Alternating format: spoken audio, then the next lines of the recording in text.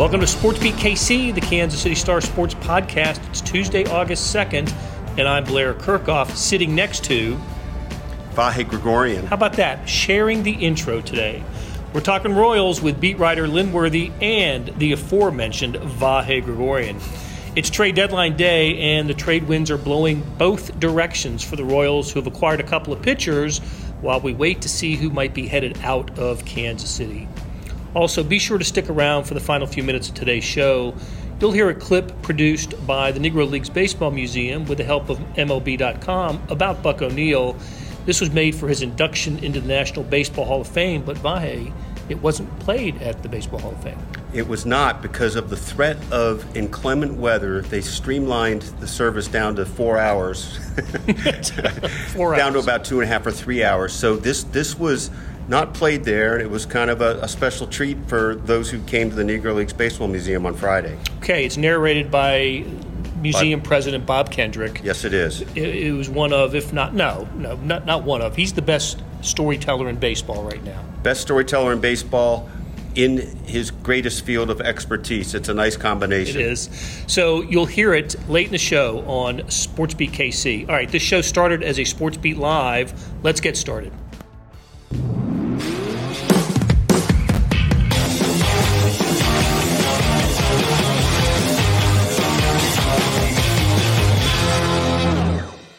Good morning and welcome to Sports Beat Live, our weekly conversation about the Kansas City Royals with you and people in the media who know the best. And today that is beat writer Lynn Worthy and columnist Vahe Gregorian. We're coming to you from different places. Lynn, of course, is in Chicago following the Royals, and Vahe and I are in St. Joseph, Missouri, where the Chiefs are conducting training camp. But we are here to talk Royals on this show that is presented by the University of Kansas Health System, and you will hear from them later in this program. Guys, it's trade deadline, a lot going on. A lot has already happened for the Royals. The trade winds are blowing both ways for the Royals, and we're going to get into that in a second. But I wanted to return to a pitch from last night's game and a swing from the bat of Salvador Perez, and I wanted to get you guys' thoughts on the distance that this ball traveled last night. So, Monty, let's run the clip, just a short clip of the home run that Salvador Perez hit in Chicago last night. I'd say he got all of that one, Lynn. When they have to pan the camera up because they widened it as much as they could and then still missed it, then yeah, that means it went pretty far usually.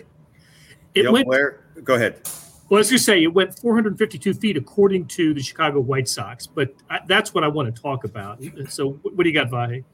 Well, just this. It reminded me off the bat of a ball that one Michael Jack Schmidt hit in the Dome in Houston that hit a speaker nobody knew was there up in the upper tier, and I think it was ruled a ground rule home run. I don't exactly remember how that played out, but at first glimpse on the camera view, you see it just going up.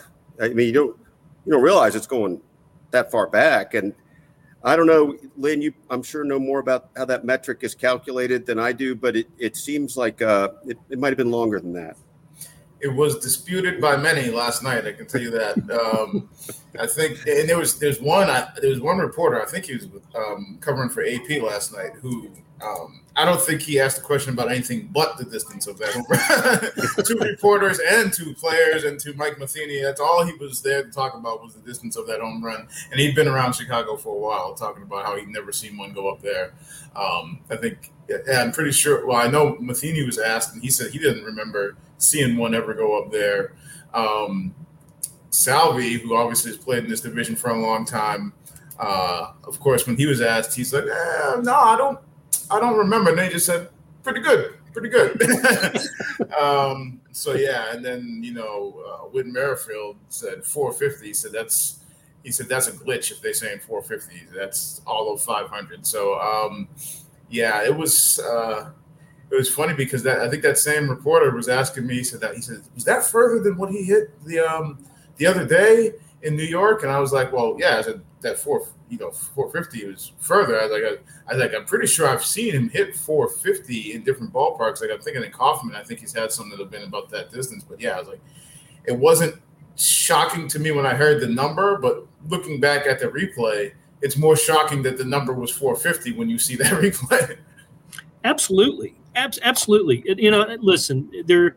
It's the ball went over the wall. It cleared the fence. That's the only important thing. It gave the Royals their first run in what became a 2-1 victory over the White Sox. And of course, Salvador Perez is back with a vengeance from his thumb injury. He is just on the same kind of tear. It seems like that he was on a year ago when he was hitting grand slams with regularity. So it's great to see him on a heater. No Royals player I've seen in a long time hits the ball like this in a sustained way like Salvador Perez. He's just been it's been wonderful to see.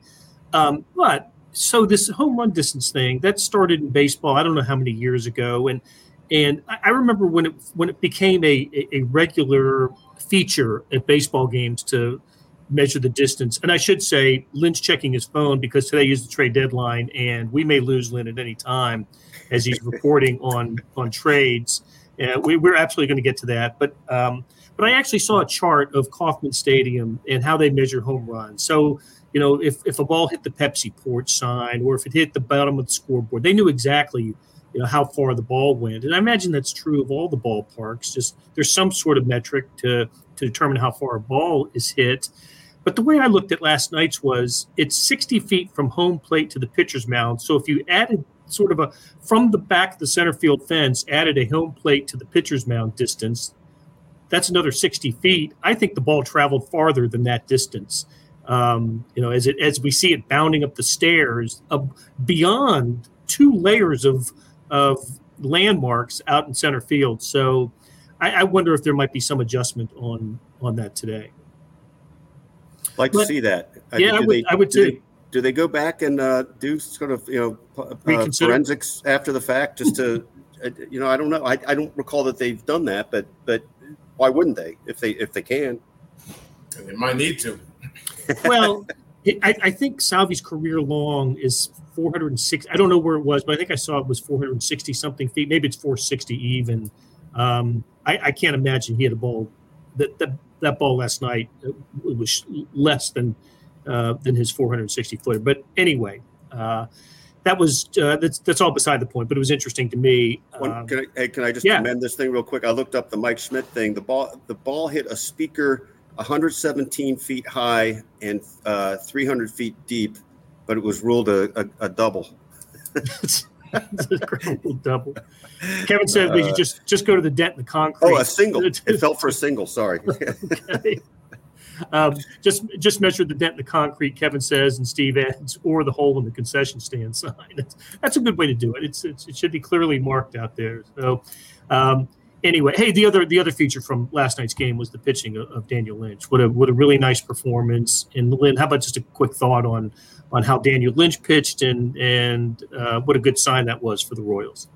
I thought maybe the most telling thing was afterwards to hear him say how good it was to be able to have just a normal start, because it seems like for the better part of the last month, it's been blister, cut on the finger, IL stints, just starts and stops, and it just wasn't, it didn't look just natural or smooth with him on the mound. And then last night just came out firing and just shut it down for, the better part of 6 innings. Until the very end, I thought he was probably going to get through 6. I think he had 2 hard hit balls at the end. There was a double and then a line out to Whit Merrifield that was hit like over 100 miles an hour. But up until then, they hadn't done much with him at all. Attacked with the fastball, mixed his pitches.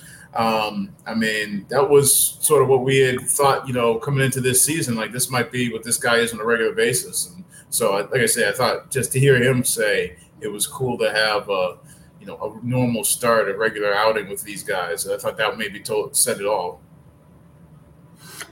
Okay, trade deadline today, and the Royals have already picked up a couple of pitchers in the last 48 hours. Luke Weaver traded for Emmanuel Rivera. Traded Emmanuel Rivera to the Diamondbacks, and the Royals get a right-handed pitcher in Luke Weaver. Interesting guy, interesting numbers for Luke Weaver. And when I mentioned at the top of the show that the trade winds are blowing both ways, this was unusual to lose a rookie who had shown some promise, I thought, and I thought maybe was a candidate for third baseman of the future for the Royals, for a pitcher who's been in the bigs for several years. And what do you think is behind this one, Lynn? Well, the first thing that came to my mind, and we talked to JJ Piccolo briefly yesterday after the trade, and he didn't shoot it down. He didn't confirm it, but he didn't shoot it down. The first thing that came to my mind was that you're adding bullpen pieces because you might be moving somebody at this deadline today. And the bullpen has had its struggles this season. So if you're going to move one of your top guys, you can't just, have nothing to slot in there other than what you got in the minors right now that either is down there for a reason, one reason or another, either not ready or, has things to work on. So, and when JJ says, well, if we feel like we find something that makes sense that we're protected, to me, that says, that's on the table, that they might move one of their guys, whether that's Barlow, whether that's Stalmont, somebody like that. And now you've got another person to slide right into the bullpen. So that was the first thing that came to my mind with that. And we've heard, obviously, there's been reports, rumors that, whether it's Stalmont or Barlow, or maybe they get in package with one of the other guys, that those could be some of the deals that are floating out there today by 5 p.m. Central. Boy, that seems like such sound thinking, Lynn. I mean, and Blair, you really, I think, brought up the essence of the point, which is if you think you've got a guy that is a potential piece in the future and you're moving him, that's counter to what we've seen the Royals doing, counter to sort of the whole movement, and you can only feel like it's predicated on some other moves. And Lynn, that's we just mentioned Weaver. There's I hope I'm pronouncing it right, Anthony Misiewicz. Is that? I believe that's how it's said. Am I in the ballpark, Misiewicz? I believe so. I had somebody last night after I repeated it, the way they said it, and that was, however many hours ago, and I'm sure that I would butcher it right now. But yeah, I think Misiewicz is one of those two is how you say it. And he's a left-hander. He's going to go straight to AAA, but Weaver sounds like will be coming, if he's not already in Chicago, he's going to be on his way. I think he wasn't coming from far away. I think they were in, I want to say Cleveland, or somewhere, maybe Ohio. Maybe I'm not sure if it's Cleveland or Cincinnati, but somewhere not too far, I believe. So he'll be able to make the trip soon. And then they'll have to make a roster move, assuming that roster move isn't a trade. But yeah, so he's going to be here. And it was interesting that it sounded as though he's a guy that they've had their eyes on for a while. And actually Mike Matheny has familiarity with because he was drafted by St. Louis. And he was actually part of the Goldschmidt trade. So he'd been with the Cardinals. But the Royals had their eyes on him for a while. JJ said that they felt like there was still some potential there as a starter, but for the rest of this season, at least he's going to be a bullpen guy, and then they'll cross those other bridges later. But so yeah, he's going to be here, fairly soon. Whether that's added to what they have in the bullpen or not, it remains to be seen. But to circle back to Rivera, I think really Rivera was starting to get to be in some ways the odd man out. I mean, he'd just been sent back down to the minors. I think it was Friday. And you start this. I mean, we've seen Nicky Lopez playing a lot of third base. Hunter Dozier's been back at third base for the first time in a while. When you had Toronto and you had all the youngsters up there, Michael Massey, who was a Gold Glove winner for the minor leagues at second base, got a start at third base. He had a couple of starts in the minors, just 2, I think, before that at third base. So I think they're looking at options that they have at third base, either for right now or going forward. Keeping in mind that actually at the beginning of the season, Bobby Witt Jr. was your starting third baseman, that they felt like they could move him. Yeah, all of a sudden it's become a little bit of a mystery position, hasn't it? It's almost like the last couple months of the season might determine who's the opening day starter at third base next season. And a name that I forgot to mention there, and we haven't seen him at third base yet, but it was one of the spots that they had been getting some time for MJ Melendez in the minor leagues. Last year, third base was where they had got up some time. Then this year, it's been the outfield. And I mean, yesterday we saw him in the outfield. But you have, basically between the corner infield, the corner outfield positions, a lot of guys you're trying to rotate along with DH too. Between Prado and Pasquantino being first baseman, and Prado obviously being an elite defender there. But that you saw him in the outfield this weekend. Dozier's another guy who's going to play corner infield, corner outfield. Like I say, Melendez. Olivares is on the IL still, but when he comes back, he's one of those guys. Kyle Isbell in the outfield. So you just have a lot of different places, or a lot of different guys that you're trying to rotate into not a whole lot of places. This is maybe a funny way to look at this, but as they keep experimenting, Prado is so, plus, just terrific first baseman. Does that tell you his athleticism is such that they really ought to give him more and more of a whirl in the outfield in the coming weeks just to see how that translates? Because obviously it gives you some different options if you can do that. But obviously he's also a much better defender than Pasquantino. So I don't know what the upside ultimately is, but I feel like experimentation time might be called for now. Yeah, and I'm not sure. I mean, obviously, it's something that they had seen coming. I mean, I think it wasn't April. It was early. It was springtime when Rusty was out there working with both MJ and Prado in the outfield down to AAA. I remember seeing Rusty in Kansas City at some point after that, talking about how he thought that both of them were, ready to be able to play those spots.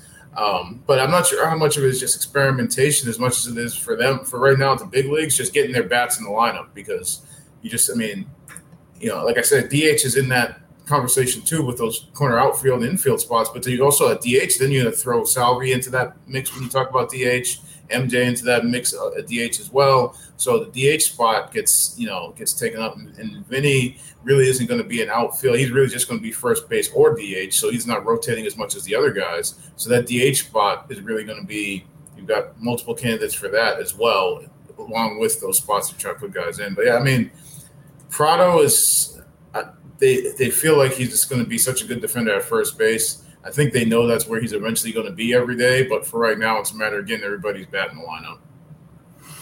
Okay, I want to pick up the trade conversation, but first, let's hear from the University of Kansas Health System.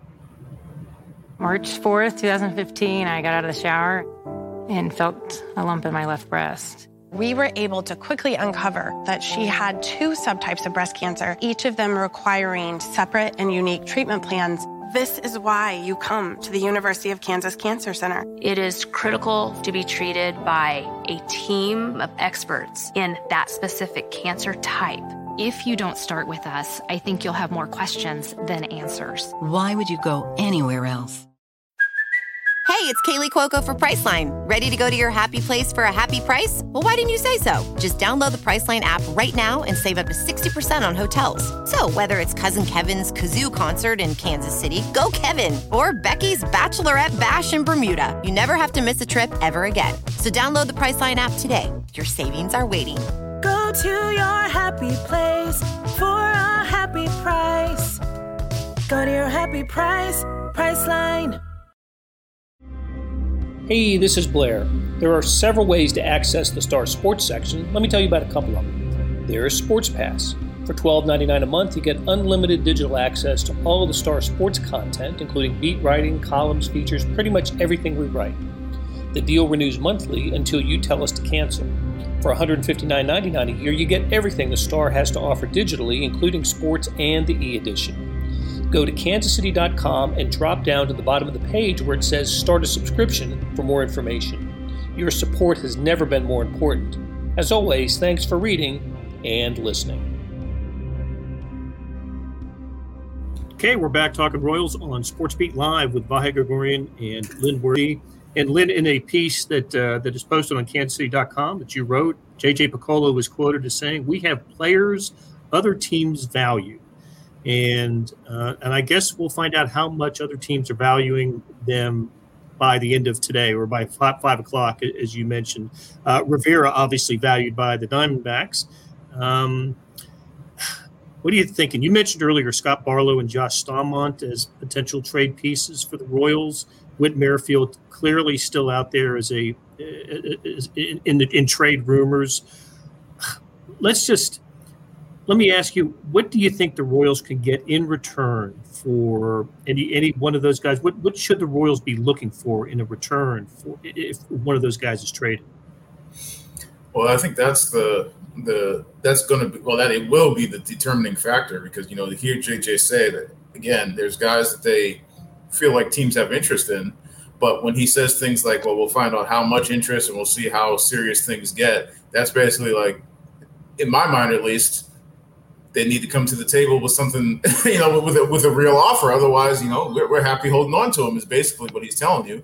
And I don't think that's by mistake that he's putting that out there, that, because every time he talks about how they're valued, he also says there's no problem to hold on to them. Like, I think that another part of that quote was that if they hold on to the players they have, that's fine. But it's going to be interesting to see. I mean, Benintendi was one thing because that's a rental player, and they still got 3 minor league pitchers, and pitching's always coveted no matter what. Whether it's in season, off season, 365 days a year, pitching is coveted. So, and they seem to have checked some boxes off early. I mean, that going back, weeks when we talked about that trade going into the draft to get a guy who looks like potentially maybe the next center fielder. So I'm not sure if there's specific needs. Like I say, pitching is always one of them. I'm not sure that you're going to get a top flight prospect from anybody from one of these guys. Maybe if you package them, maybe you could force it that way. I'm not sure. Just trying to think about it seemed like there's been a lot of minor leaguers shifting around in some of the deals that have taken place so far, whether that's, the ones that have gone on yesterday or even some early this morning.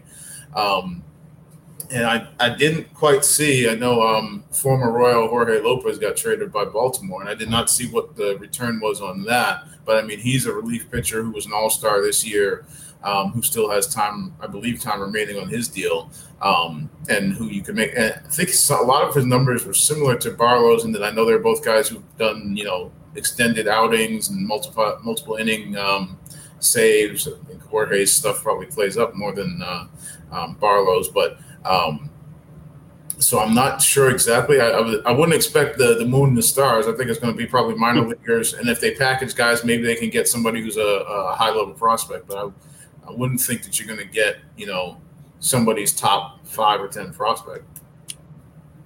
And of course, Lopez went to the Twins, I believe, right? Yeah. Back in the AL Central. Yep, for sure. It is interesting, Lynn, that when you talk about the packaging, that's the thing I've been thinking about the most. Like, if you're really going to extract what you think is something that's more front burner, it seems like you're going to need to come with a couple pieces of real value.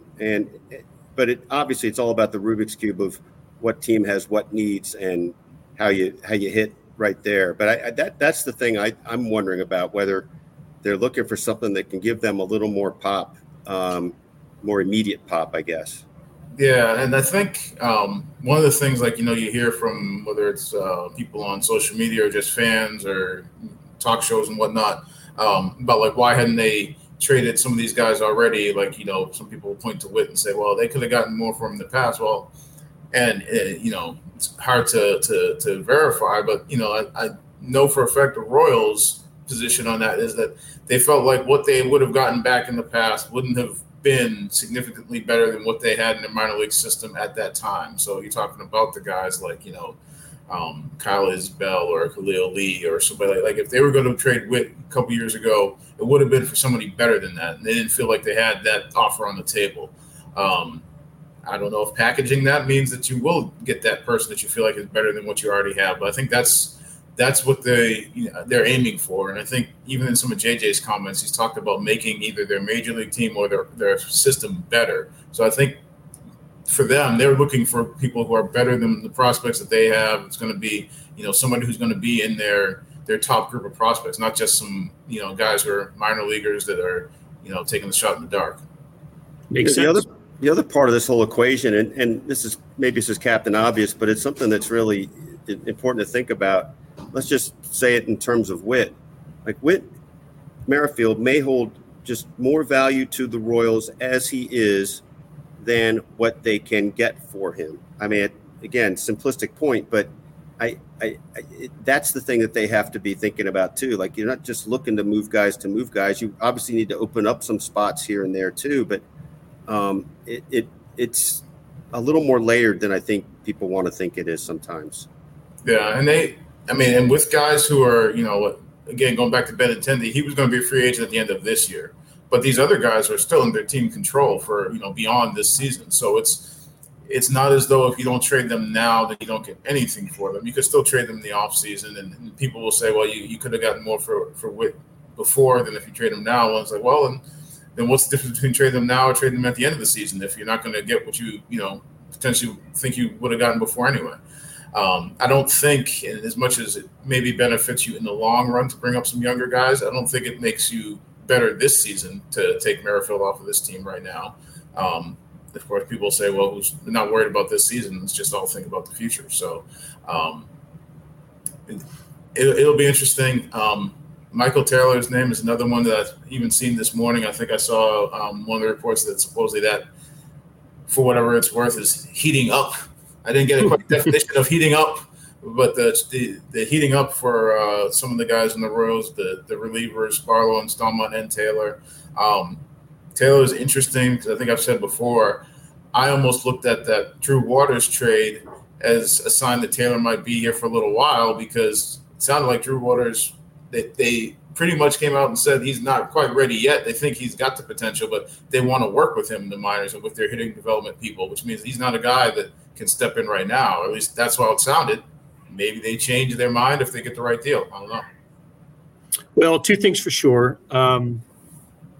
If Whit Merrifield's traded today, he will have gone out on a high note, the home run to put the Royals ahead for good last night. And actually gave him a 2-0 lead, right, and ended up winning 2-1.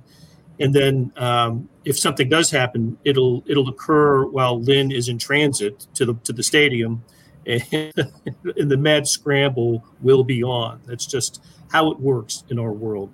Okay, hey, we're gonna watch a video. It's been 2 Sundays, right? It was a Sunday, not this past Sunday, but the previous Sunday when Buck O'Neil was inducted into the Baseball Hall of Fame. And the Negro Leagues Baseball Museum put together a video tribute to Buck O'Neil. Bob Kendrick, of course, is a big part of this. And let's watch it. And when we come back, Vahe, tell us how it came about, and I want to get your reaction to it as well. So this is about a 4-minute clip of a tribute to Buck O'Neil from the Negro Leagues Baseball Museum.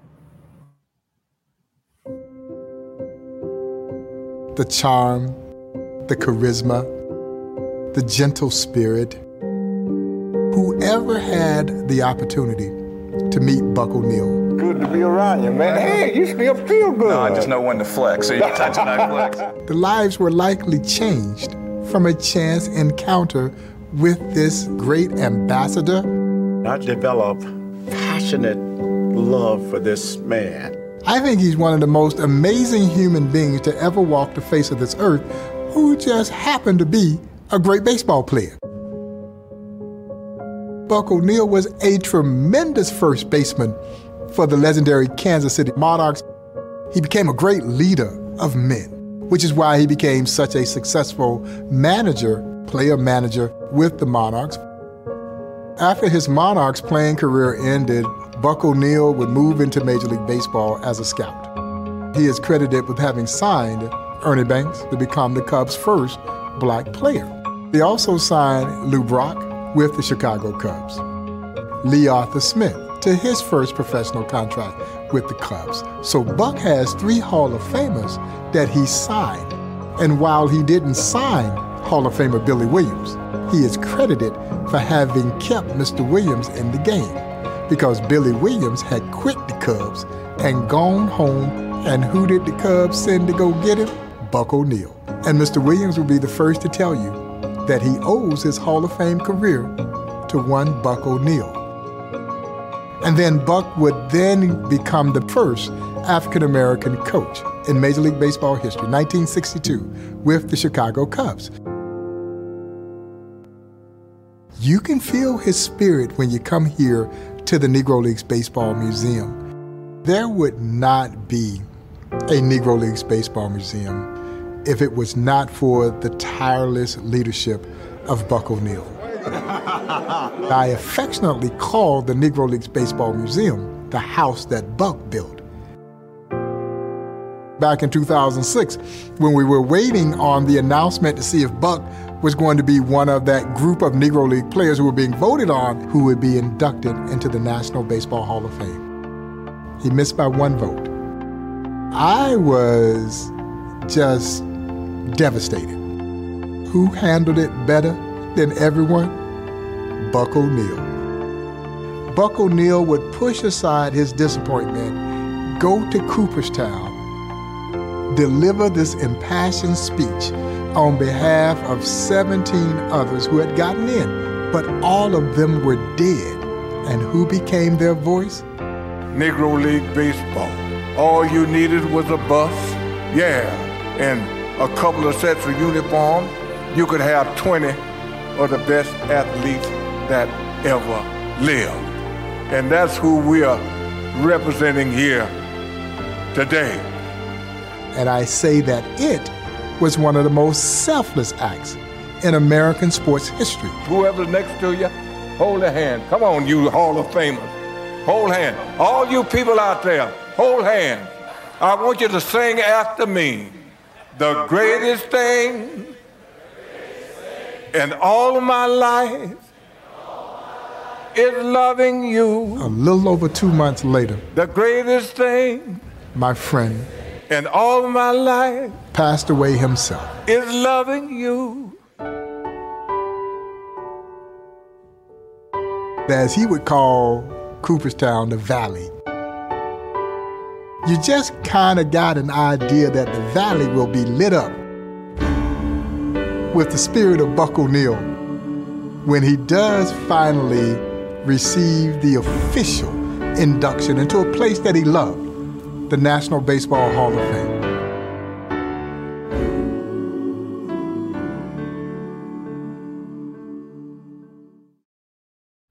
And that official induction came just a few days ago.